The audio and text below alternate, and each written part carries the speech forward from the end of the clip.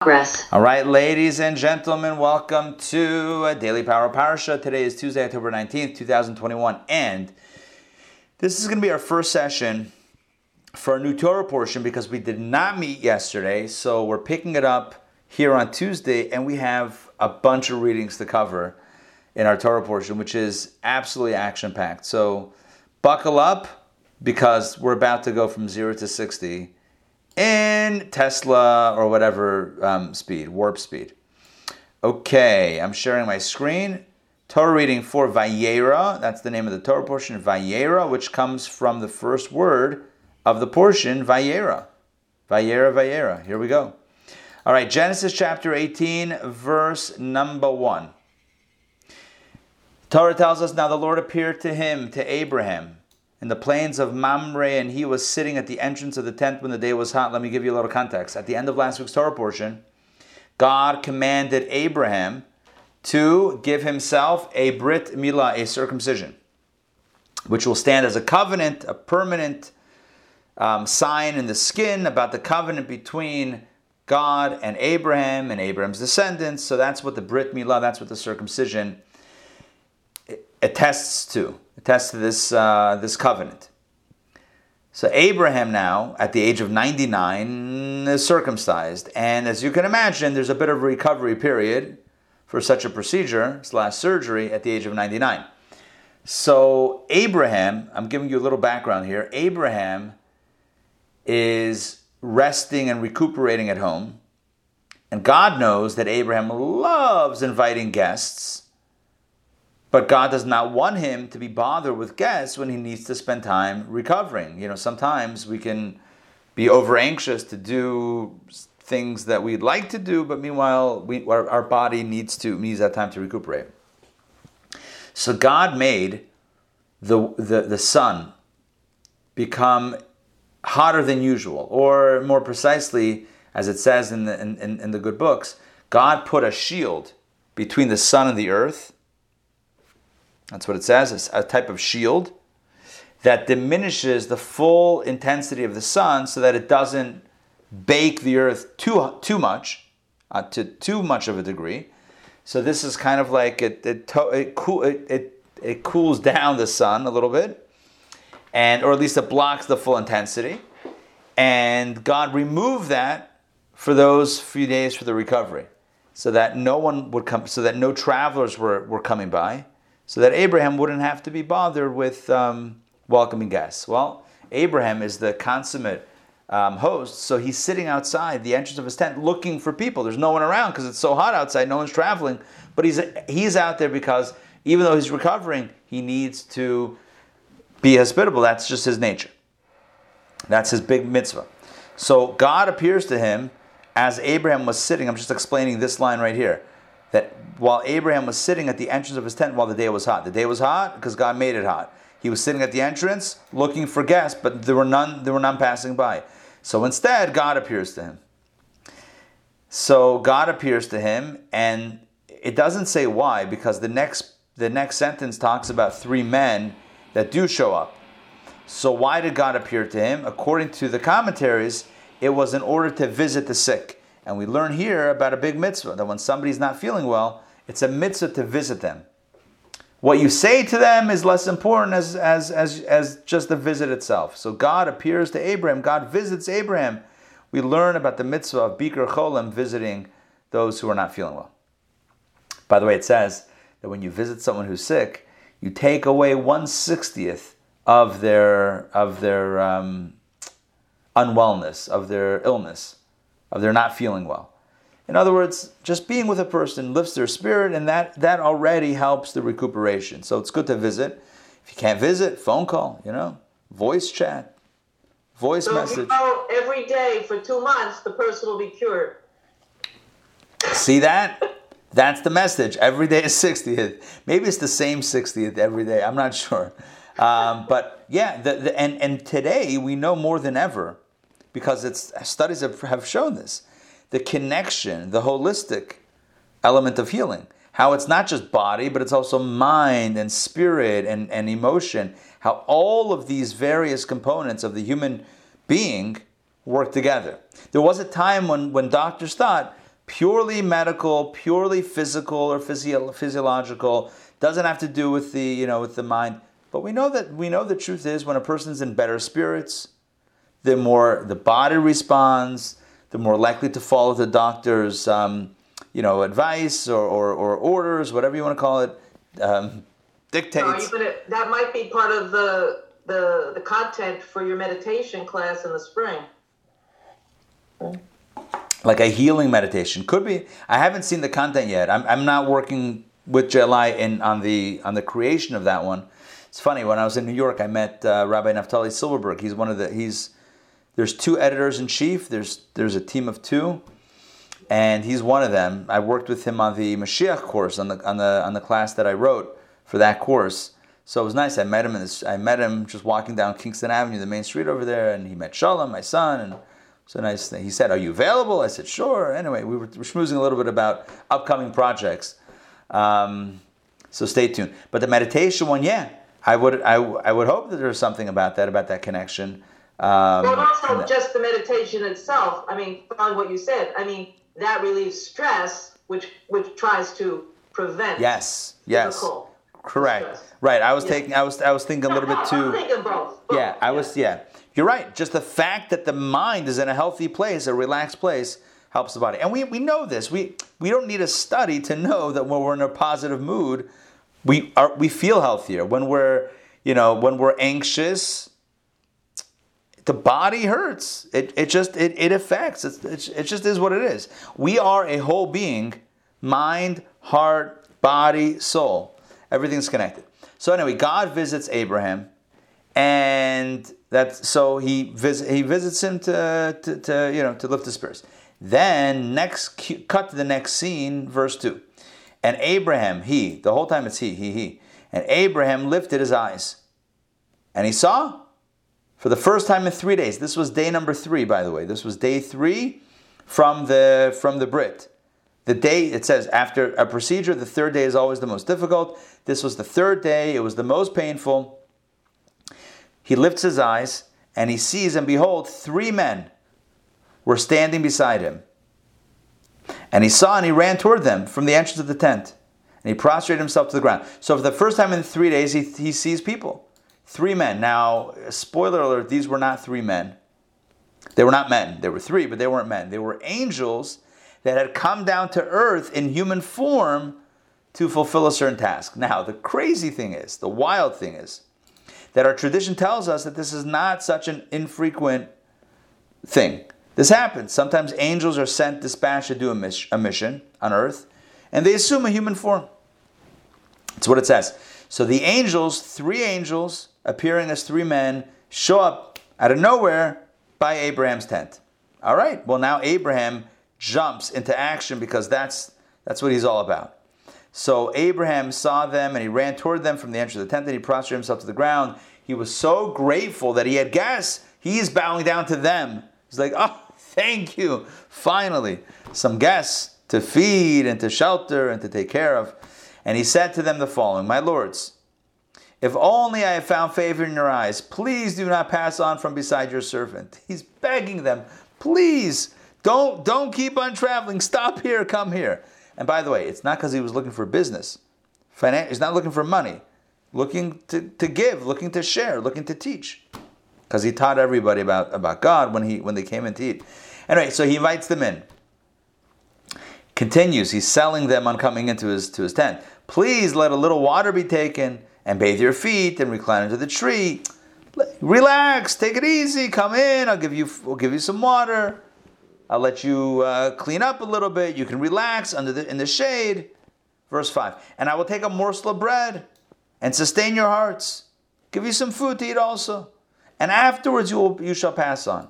That was afterwards you'll go on your way because you passed by your servant. In other words, because you passed by your servant, stop here. This because, I'm just trying to explain this because you passed by your servant is an explanation of why he's inviting them in. There's the fact that you're coming by my tent. Divine providence. It means you're supposed to stop by and come in and rest a little bit and eat and drink a little bit and cool off, and then you can go. But you pass by me, you should stop. And they said to him, so shall you do as you have spoken. In other words, deal. Perfect. We're on. What happens next? And Abraham hastened to the tent to Sarah. So he runs inside. He says, Sarah, we got guests. And he said to her, hasten 3 seah of meal and fine flour.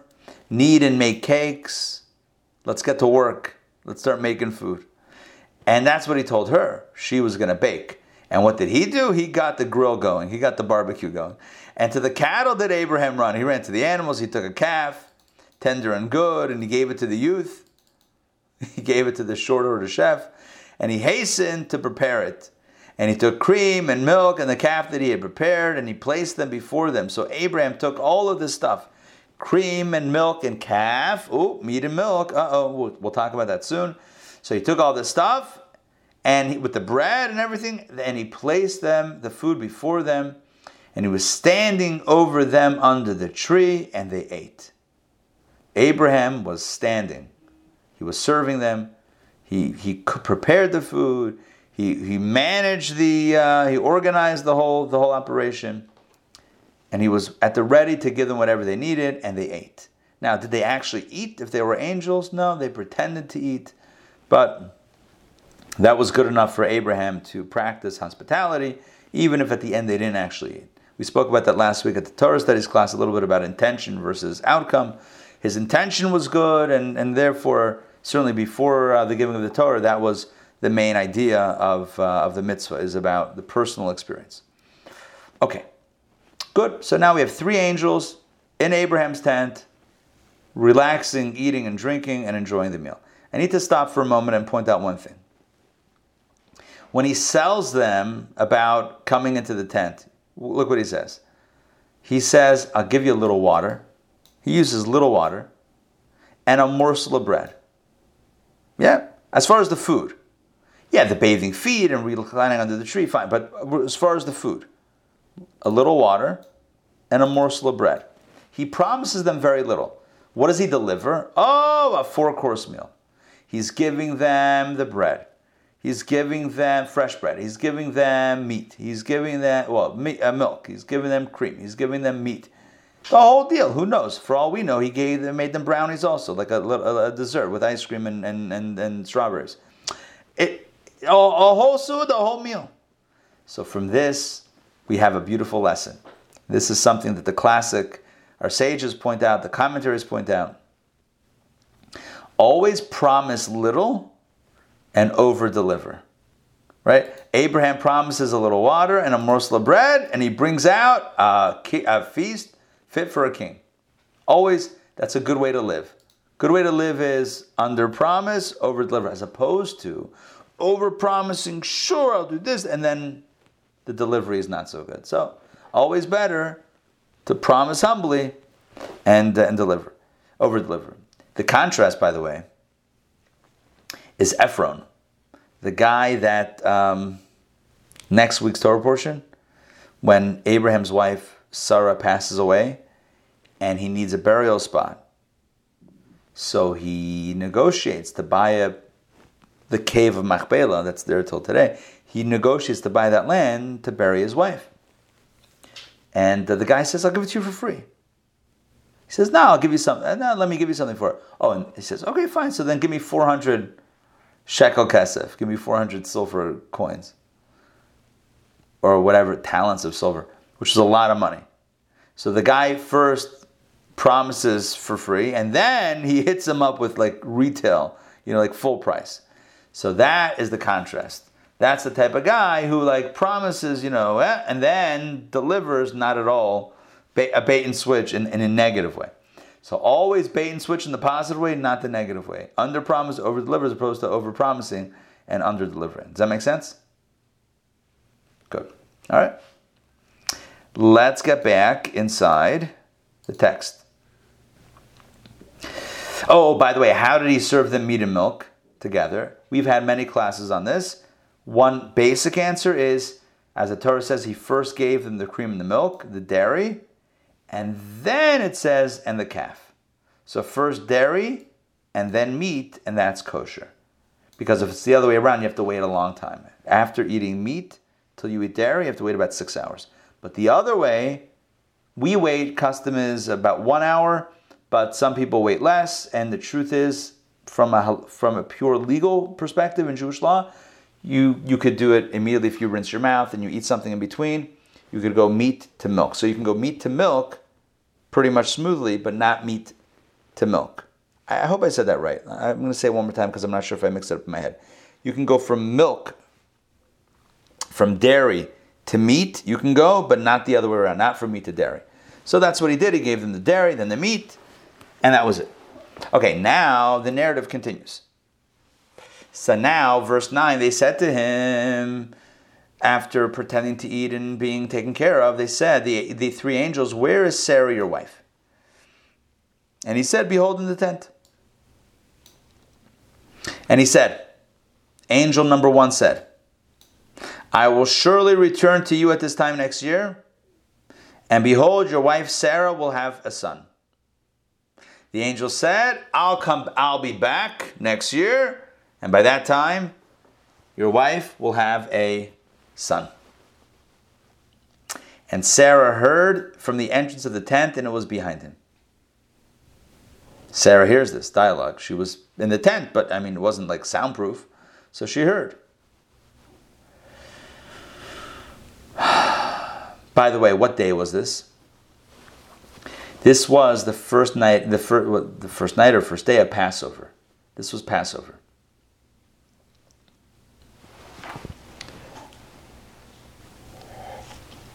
How do we know this? Because the promise was that Isaac would be born in exactly a year. Isaac was born on Passover. And so this meal that Abraham gave to the angels was like a Passover Seder. That's why it's 3 sah of meal, or the commentaries say, 3 sah of meal. You know how many matzahs we have at the Seder? 3 matzahs. 3 matzahs, 3 sah of meal. Right? So, yeah. So anyway, that was their, again, this is obviously, we have Passover for the Exodus. This is hundreds of years, centuries before the Egyptian experience even happened. So obviously, they weren't having a Seder per se, but a meal on that day that would later in history become known as Passover. So anyway, so they tell, the angel says, FYI, by this time next year, or exactly in a year, your wife Sarah will have a son. Now Sarah heard this, and here's what happens next. The narrator jumps in. Now Abraham and Sarah were old, coming on in years. And Sarah had ceased to have the way of the women. In other words, she was no longer physically able to have children, just based on her body. She had ceased to have the way of the women. In other words, it's a euphemism for she was no longer capable of having children, physically. And Sarah therefore laughed within herself, saying, after I have become worn out, will I have smooth flesh? I'm old. I'm going to have smooth flesh. In other words, am I going to become a young girl again? It's not happening. Remember, at this time, Abraham was 99. She was 89 or 90 years old. So she laughed. She laughed. She has another angels. She sees 3 guys. And they're like, I give you a promise, a blessing, that by next year your wife is going to have a son. She's laughing. Are you kidding me? Not happening. And also, my master is old. Not only me, my husband. My master means my husband. Abraham's old also. You think, I'm old. He's old. He's 10 years older than me. We're going to have kids. Not happening. By the way, the word for laugh is vatitzchak.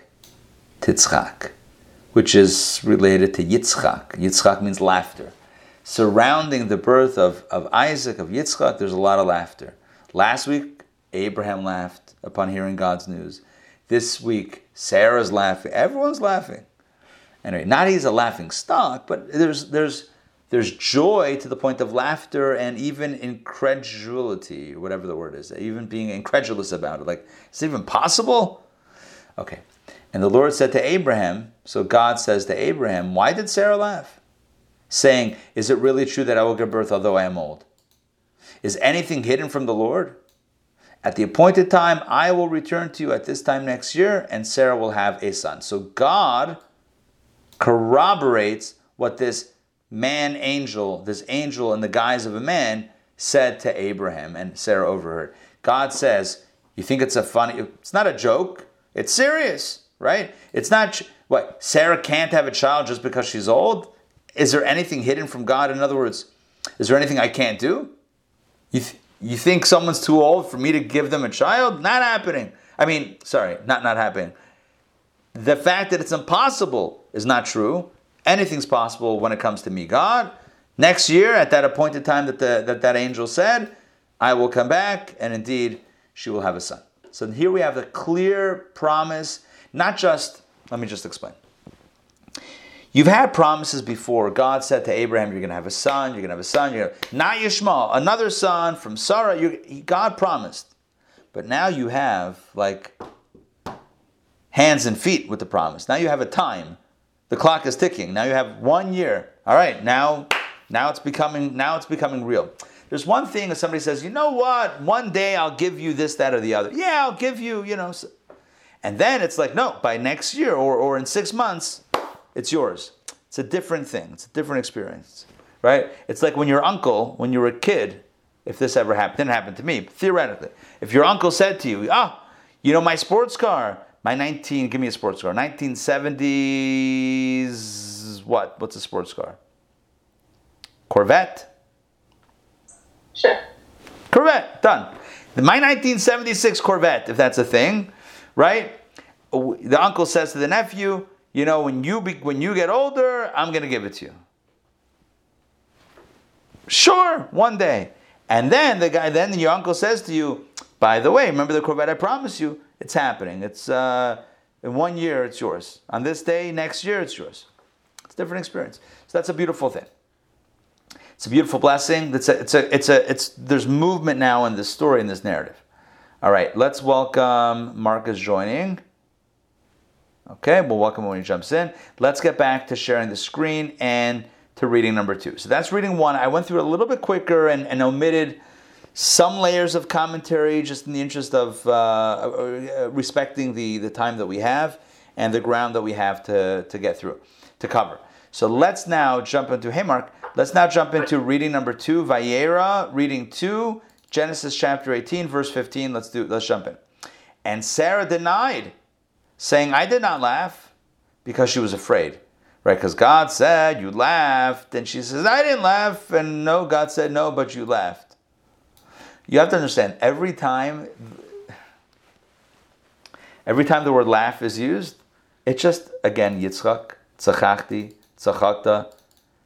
Right, Yitzchak is these 3 letters with a yud in the beginning. Yitzchak, tzachakti, tzachakta. It's all laugh. So much laughter. I did laugh, you did laugh, I didn't laugh. Laughter. All right, now let's get back to the narrative. So remember, it was after the circumcision, 3 days later, God visited, 3 angels come to visit, and the men arose from there, and they looked upon Sodom. That's a foreboding look. The men arose and they gazed toward the Sodom valley. And Abraham went with them to escort them. Now, I like this. Okay, every verse, so many things to talk about. A few quick things. Number 1, why does Abraham go with them to escort them? From here we learn good hosting protocol. Someone comes to your house, walk them, when they leave, walk them out. Don't kick them out. When they leave, you walk them out as a sign of respect. You walk out with them to the porch, a few steps. It's not like, don't let the door hit you on the way out. That's rude. You walk them out as a sign of respect. So that's what Abraham does. He's the ultimate, consummate host. That's one lesson. The other thing is this gazing at Sodom. They're looking at Sodom. Red flag right there for Sodom. It's like, because there were 3 men, there were really 3 angels. And each one had a job. Why were there 3 men or 3 angels? Because the rule in the spiritual realms is that one angel cannot perform 2 different missions. Now, how do I know that that's the rule?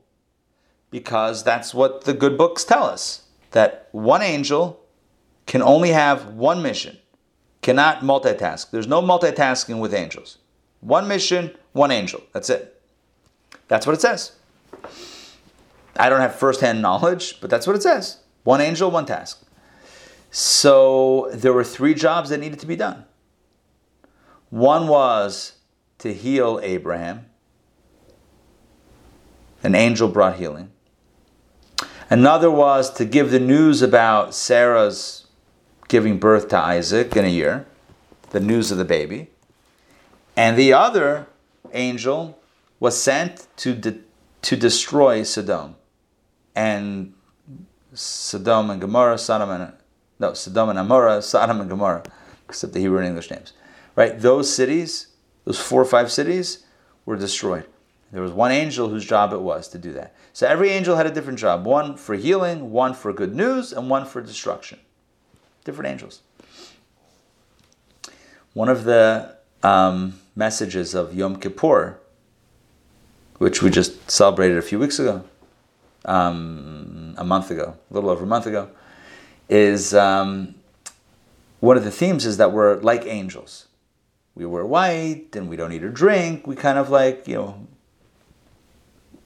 we're living the angel life for one day a year. So this idea is also brought in relation to Yom Kippur. Yom Kippur reminds us that sometimes in life we need to slow down like an angel and just do one thing at a time. No multitasking. Sometimes we think we could do it all. Like, I'll do this job and that job. I'm going to heal, bring good news, and take care of business. Some tough. Sometimes we can't do it all. Sometimes we need just to focus on one thing. Certainly at one time, just one thing. So that's the message from the angels. Donna, yeah. I like your, comparison of we're like an angel on Yom Kippur because we don't need food or drink, but it's described as they were afflicted. Right. Yes, good. So that's only for the body. It's only for the body. Yeah, in other words, the affliction is from the body's perspective, like, oh no, why are you depriving me? What's wrong? Because it's not a day of body, it's a day of soul. Right. It's a day of spirit, like the angel. Angels never need. So the one day we don't need it. Exactly. So, now, we might need it, but we're not going to get it. Yeah. We might need it, but it's not happening. Right, exactly. We don't need it because we're so highly spiritually connected at exactly. the time. And the truth is, as you know, because we've talked about this probably hundreds of times by now, that's not the way we're meant to live our lives 24/7, because we're meant to be in this world and of this world and eat and drink and do physical things, but we're meant to do it with a bit of a higher perspective. So we're not meant to be 24/7 angels. One day a year we live #angel life, right? To then integrate a bit of a higher consciousness within our mundane life. The ideal is the higher consciousness informing the mundane activities. One day a year we escape, become like the angels, and then hopefully bring it back down. So the idea of single tasking is very beautifully expressed within the angels' experience. Let's jump back into the narrative. So just to be, hold on, Mark, 1 second before you jump in. So just to be clear, what were the 3 jobs for the 3 angels? Healing Abraham, bringing the good news and the blessing for the child, and overturning the cities that would be overturned shortly of Sodom and Amorah. Yes, Mark. Yeah, actually 2 things. The first is, according to what Bava Metzia, that's what a note is I have here. Unless you've already said this, and you did, I apologize. The 3 angels were Michael, who came to inform Sarah, Raphael, who came to heal Abraham, and Gabriel, who came to overturn Sodom. I didn't mention their names, but thank you. So we have Michael, who is bringing the good news, Raphael, who is healing, and Gabriel, who's overturning the city. By the way, these angels correspond to Chesed. Michael is Chesed. Gabriel is Gevura. Even Gabriel, the Hebrew word Gabriel, Gevura, it's related. So that's the one about overturning the city, justice, right? Punishment. Anyway, but thank you for adding the names. Yeah, and I should also mention, these angels aren't necessarily, there's a whole camp. Machane Michael, Machane Gabriel. There's a camp of angels that are all called Michael or Gabriel, Michael or Gabriel. There's a whole genre of angels that share the same name, persona, because they all are in the same group, so to speak. Just as an FYI. Was Gabriel also the angel of death in Egypt? Was Gabriel also the angel of death? That's a good question. I'm not sure. I don't remember that angel's name being specified vis-a-vis the 10th plague, the death of the firstborn. Usually we refer to it as just the angel of death, Malach HaMavet, over there. Why not here? I don't know. By the way, the angel that healed Abraham is the same angel that also saved Lot, which we haven't yet read that narrative. Rescued Lot and his family from the destruction. Ari. That's also in Bava Metzia, that saying actually, while it's a fourth task, actually that fourth task is a task of mercy, which also is combined with healing Abraham. Right, exactly. Right. It's the same, which tells us that an angel can do two jobs as long as they're the same genre, the same, basically the same concept. So the healing and the rescuing, it's all about kindness and mercy and compassion. So it's all within the same angel persona. Okay, good. Now let's get to the next piece, which is very interesting. God, verse 17, and the Lord said, God says almost to himself, shall I conceal from Abraham what I'm doing? It's not right. I can't keep this a secret. So, and Abraham will become a great and powerful nation, and all the nations of the world will be blessed in him. For I have known him because he commands his sons and his household after him that they should keep the way of the Lord to perform righteousness and justice, in order that the Lord bring upon Abraham that which he spoke concerning him. Now this sounds like what happened to the story? What happened to the narrative? I'm just going to explain very simply. Very simply. It's God having a rhetorical conversation. God says, should I not tell Abraham what's going on? I have to tell him. After all, I promised him he's going to be a great nation. I promised him that we're going to have this connection. We made a covenant. We made a commitment to each other. I have to be open. Communication. What's the most important thing in a relationship? Communication. I can't keep something from Abraham. I have to communicate. Now, by the way, why did I choose Abraham to be mine? Why did I make a covenant with Abraham? That was verse 19, because he commands his sons and his household after him that they should keep the way of the Lord to perform righteousness and justice. Not only is he a righteous guy, he's going to ensure that his kids are also righteous. So that's why me and Abraham were tight. So if we're tight, I have to share what I'm about to do. So after that rhetorical conversation for 3 verses, the narrative picks back up. So the Lord said, since the cry of Sodom and Gomorrah has become great, and since their sin has become very grave, I will descend now and see whether according to her cry, which has come to me, they have done. In other words, I'm sensing, rumor is that there's been a great evil that has been perpetrated there. Now I want to see whether her cry indeed is legit, whether the cry of pain, of injustice is indeed correct, and I need to, and if so, then I will wreak destruction upon them. And if not, I will know. So I need to know either way. So let me go down, so to speak, and check it out. Obviously, God knows God doesn't need to go down, but it's a message for us. When we hear something, you have to investigate. Don't react, knee-jerk reaction. I'll tell you this, it's a human tendency. We're all guilty. I think most of us at least are all guilty of this. Somebody tells you a story. You know what that person said to me? Can you believe it? And you're like, I can't believe it. Unbelievable.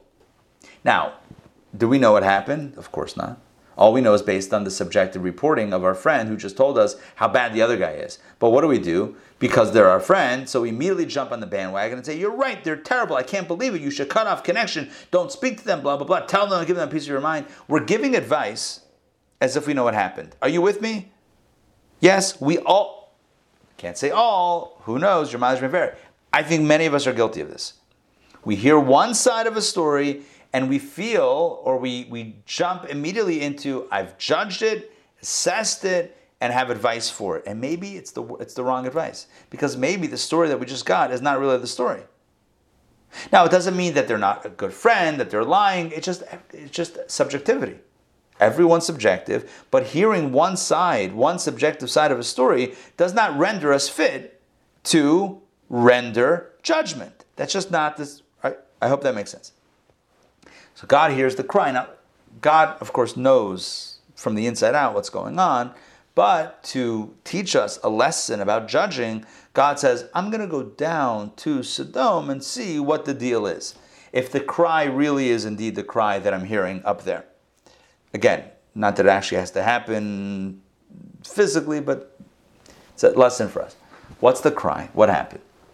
So, there's a big misconception about Sodom and what the sin that got them destroyed was. Why is there a misconception? I don't know. I don't know where it came from. I mean, if I asked you, I don't even want to get so deep into the conversation with this, but if I asked you, what is Sodom known for? What sin did they do? You would say Sodom is, you would have a certain image of a sin. A certain perception of what that sin was. Or what that action was. According to Jewish commentaries, it has nothing to do with that. Sodom, their primary issue was, their motto, they believed in, I don't bother you, you don't bother me. What's mine is mine, what's yours is yours. No sharing, no giving, no compassion, no hospitality, none of that. In other words, all of the Jewish values that we've been speaking about, Abraham's kindness and God's visiting the sick and Abraham's hospitality, all of that stuff was the opposite of where Sodom was on a societal level. Shali, shali, shalach, shalach, mine is mine, yours is yours, don't talk to me. Don't talk to me. The greatest sin in Sodom was somebody who shared with someone else. There are many stories about people who invited guests and how they were punished for inviting guests. As we'll see soon in the narrative, Lot, Avram's nephew, invites guests, the angels. And before you know it, oh my gosh, those angels. They want to get those guys and God knows what with them.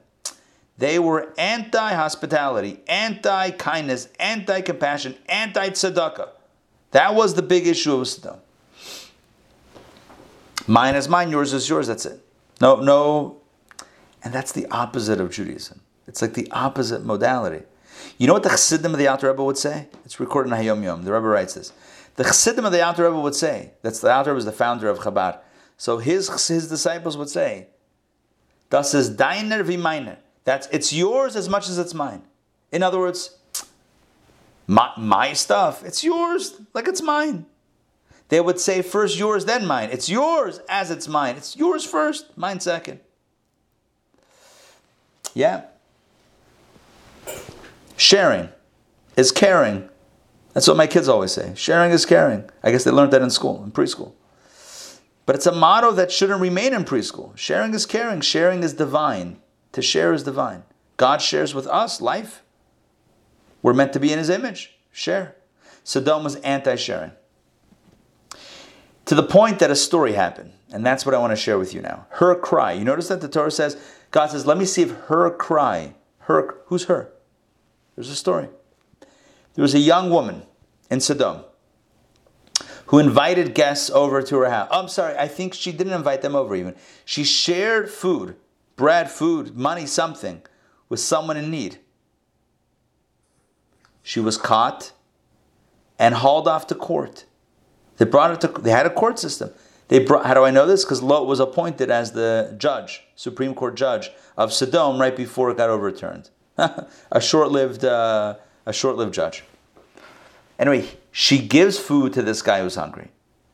Somebody spots her. It's like, you can imagine like communist, whatever. Somebody spots her sharing, and now she's hauled off to court. You're sharing. That's the worst offense.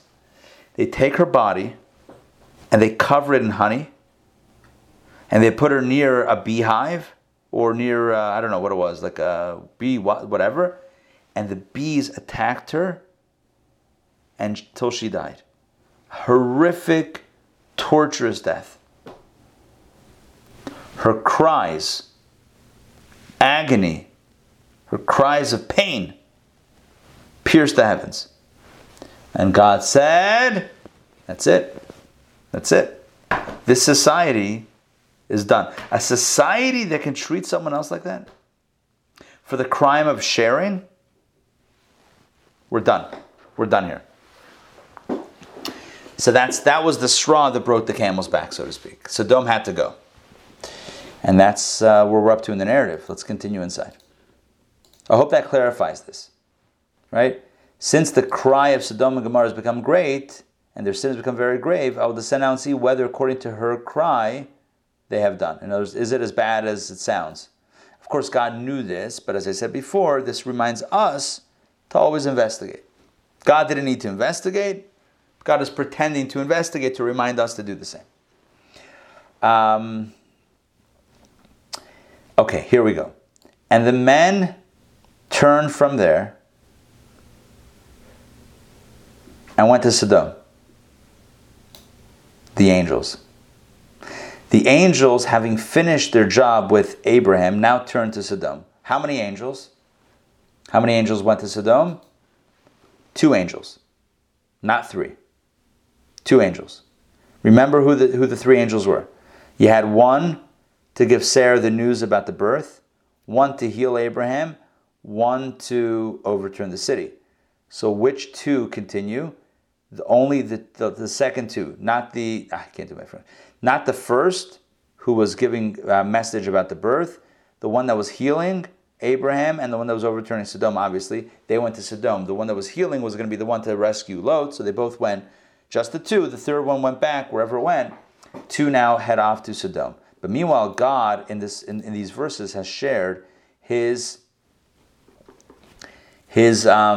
plans with Abraham. That happened in verse 20 and 21 that we just read before. Right? The Lord said, this now he said to Abraham, I'm now going to see whether it's so bad, and if so, I'm going to destroy them. Then the angels left. So now Abraham approached God and said, time out. Will you even destroy the righteous with the wicked? You told me that you're going to destroy now Sodom. You're going to punish the righteous with the wicked. It's not fair. Perhaps there are 50 righteous men in the midst of the city. Will you even destroy and not forgive the place for the sake of the 50 righteous men who are in its midst? How can you do collective punishment? How can you punish a whole city or cities if there are righteous people there? Abraham continues, and you see how he escalates. He escalates this. Far be it from you to do such a thing as this. He's telling God morality. God, is this the kind of God you want to be? Far be it from you to do such a thing. To put to death the righteous with the wicked, so that the righteous should be like the wicked. Far be it from you. He repeats, far be it from you. In the Hebrew, chalila lecha. Chalila lecha. How could you do such a thing? This is beneath you. This is not you. Far be it from you. And then he thunders with this with this closer. Will the judge of the entire earth not perform justice? Right? Aren't you the judge of the whole world? You of all judges, you of all beings are going to be the one that acts in an unjust way? How could you punish the righteous with the wicked? Sure, there's some bad apples, but that means you have to throw out the whole bunch? That's not right. Let me stop here for a second and check in, because I feel like I've talked for a while, and I just want to make sure that everything is making sense. Does the narrative make sense? Yes? Why is Abraham involved? God said, Hamachas ani ma'Avram? Can I conceal what I'm about to do to Abraham? Look, Sodom was not too far from him. One day Abraham is going to wake up and the whole city is destroyed. Be like, God, did I miss something? Oh, I've been meaning to tell you. I'm so sorry. I've been meaning to tell you I was going to destroy. Lot is there too, which is his nephew. Yes, which we'll get to in a second. Yeah, God says essentially, I can't keep this secret from Abraham. Abraham's my guy. I gotta speak with him. Also, giving Abraham the opportunity to advocate on their behalf, which he's doing right now. He's advocating on their behalf, which is something that Noah did not do in the times of the flood, as we've talked about many times. Too many characters in my head. Noah did not go to bat. Noah said, you're going to destroy the world? Sure, no problem. I'll just build this ark and we're good. And Abraham says, it's not even him. It's not nothing to do with him. Abraham says, you can't destroy this place. What about the righteous people? It's also interesting that, since Abraham's mission was to get as many people involved in Judaism as possible, and his own nephew, who he actually saved, he was not on board. Yeah, right. Yeah. Listen, there's no guarantee. You could try to influence, but there's no. Everyone ultimately goes their own way, and that's makes their own choice. It's the way it is. One of the gifts of adulthood and maturity is knowing that you're not in control. Is that humility to know that you're not in control of the world, of the other person. I mean, we do our best. We don't do our best to control things. We do our best to influence things. But what happens, the outcome, what is out of our control. We can't control outcomes. We just control what we can do. That doesn't absolve us of the effort, but it does remind us that we're not in control. Mark. All right. You have a question. Sure. As you know, the Rambam said Hashem does not have human attributes. Right. We can say he doesn't have this attribute. Right. But in Rashi, what he says about this, when it says, will you even obliterate the righteous with the wicked? In other words, but it says, according to the translation of Onkelos, who rendered, is it ha'af or ha'af? Type of small here, I can't tell. Ha'af, ha'af. Yeah, it says, ha'af, it says, as meaning anger. Its explanation is as follows: will anger stir you that you would obliterate righteous with the wicked? Right. But that's a human attribute. That's why. Okay. Yeah. So maybe that's what Abraham is saying. God, you're not of a human attribute. Why are you acting in a way that seems like you're angry? Let's do this in a. Now, obviously, God wasn't angry, but that's the Abraham's accusation almost. Again, Abraham is going to bat. He's pulling out. He just accused God of not acting justly. That's a big accusation. It's a big accusation. He said the justice of the whole world is not going to act justly. I mean, that's a big. Speaking of justice and judges, tonight on Zoom, Ruchi Fryer, Judge Fryer from New York, live 8 p.m. Don't miss this. The Hasidic Superwoman of Night Court tonight at 8. She's shattered many glass ceilings, and she's going to share her absolutely thrilling story. Been written up multiple times in the New York Times. So, Joy, I feel like you even sent me a few months ago an article about her. I remember that. I did. Yeah. About the EMT. Yeah, the ambulance. Yeah, the ambulance service. She's amazing. She as a judge has advocated for pushing many boundaries forward. So it's a beautiful thing. So join us tonight for that. But let's wind ourselves out of that commercial, back inside the text. So Abraham right now is angling to advocate for these cities that he really doesn't know. He's not there. But all he does know is that he doesn't want this to happen. So he's just pulling out all the cards. So God replies to Abraham and says, I agree. The Lord said, if I find in Sodom 50 righteous men within the city, I will forgive the entire place for their sake. If you're right, that there were 50 righteous people, I wouldn't destroy it. And what's unspoken here is, FYI, we don't have 50 righteous men. 50 righteous people. Doesn't exist. They don't have it.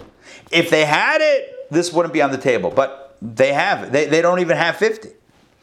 So Abraham answered and said, okay, he's still negotiating. He doesn't give up. He says, behold, now I have commenced to speak to the Lord, although I am dust and ashes. So he says, he takes a humble posture. Before it was like just full force. Now he's like stepping back. He's like, okay, look, who am I?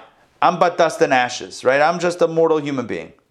But I want to request something. Perhaps the 50 righteous men will be missing 5. It's such a Jewish way of asking things, right? Maybe the 50 men that I was negotiating for, maybe there's 5 less, so maybe we have 45. So will you destroy the entire city because of 5? In other words, I almost got 50. Maybe there's 45. We're all just 5 away. Throw in the 5. Throw in the 5. God says, you're right. I will not destroy if I find there 45. If there were 45, I would hold back. But again, unspoken is the rejoinder, but there aren't 45. So Abraham continues, and he continued further to speak to him. And Abraham said, perhaps 40 will be found there. And God said, yeah, I won't do it for the sake of the 40. If I found 40, I wouldn't do it for their sake. But there aren't 40. All right, Abraham continues, and he said, please let the Lord's wrath not be kindled. Like, don't get upset at me too much, and I will speak. Perhaps 30 will be found there. So Abraham's gone down from 50 now to 30, and he's hoping 30, please, something. And God said, I will not do it if I find 30, but there aren't 30. Abraham continues, behold, now I have desired to speak to the Lord, perhaps 20 will be found there. Okay, maybe let's try 20. Do I hear 20? 20 going once. And God said, I will not destroy for the sake of the 20. If there were 20, I wouldn't destroy it. But there aren't 20. And Abraham said, please let the Lord's wrath not be kindled, and I will speak yet this time. Final request. Perhaps 10. A minyan. A quorum. 10 righteous people will be found there.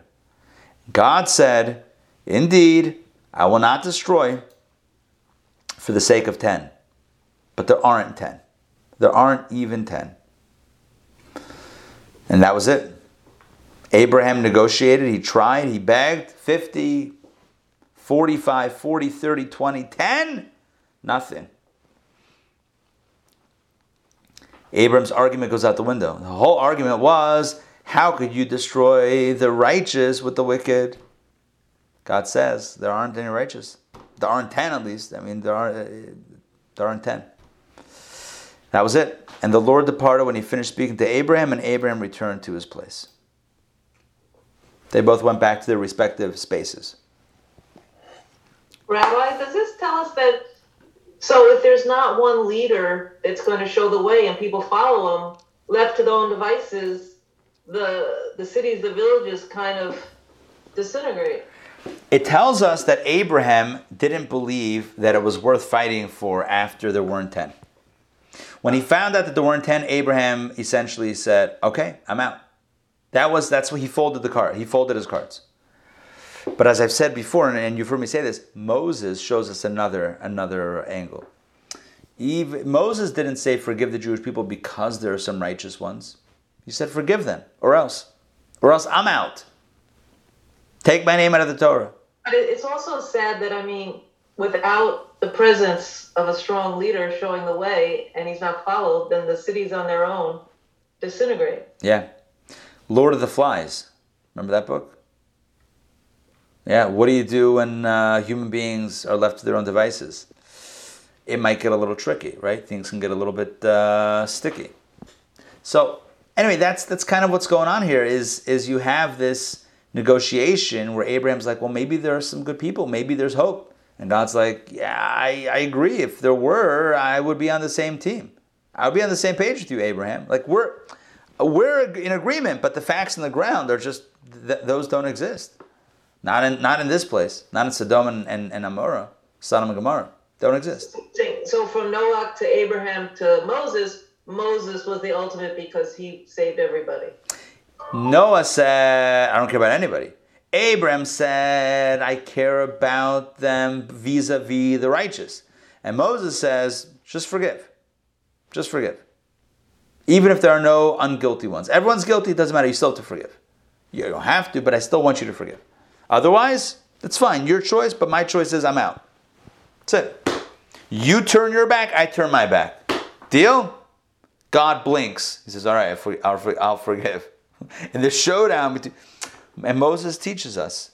It's almost like also, there's a lot of lessons, personal lessons, like how do we view our own self? Do we only have value vis-a-vis our own inner righteousness, or even as we are in a state of imperfection, is a value? I mean, three different understandings of human value, right? Noah's value is either you're perfectly righteous or bust.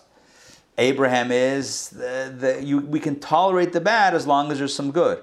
And Moses is, the bad is also, the imperfect is also, not that it's holy, not that it's ideal, but it's part of our story, and it's also sacred, it's also ultimately from God, so we have to honor that and try to work with it or work against it, but not destroy it in a conventional sense. Anyway, just different personal application of these ideas. So we're left with, and I think for today we're going to close it out. I know I mentioned 3 readings, but 2 is fine. 2 is Baruch Hashem, very robust. So we'll pick it up tomorrow. We'll try to do 3 and 4 tomorrow. So we'll be catching up tomorrow. What we read today, just to recap, Abraham is healing post-op recovery. God visits, the angels visit, they're promised the son in 1 year's time. Now it's real. Now it's getting real. 3 angels, 3 jobs. Angels don't multitask. Maybe neither should we. It's good to single task once in a while.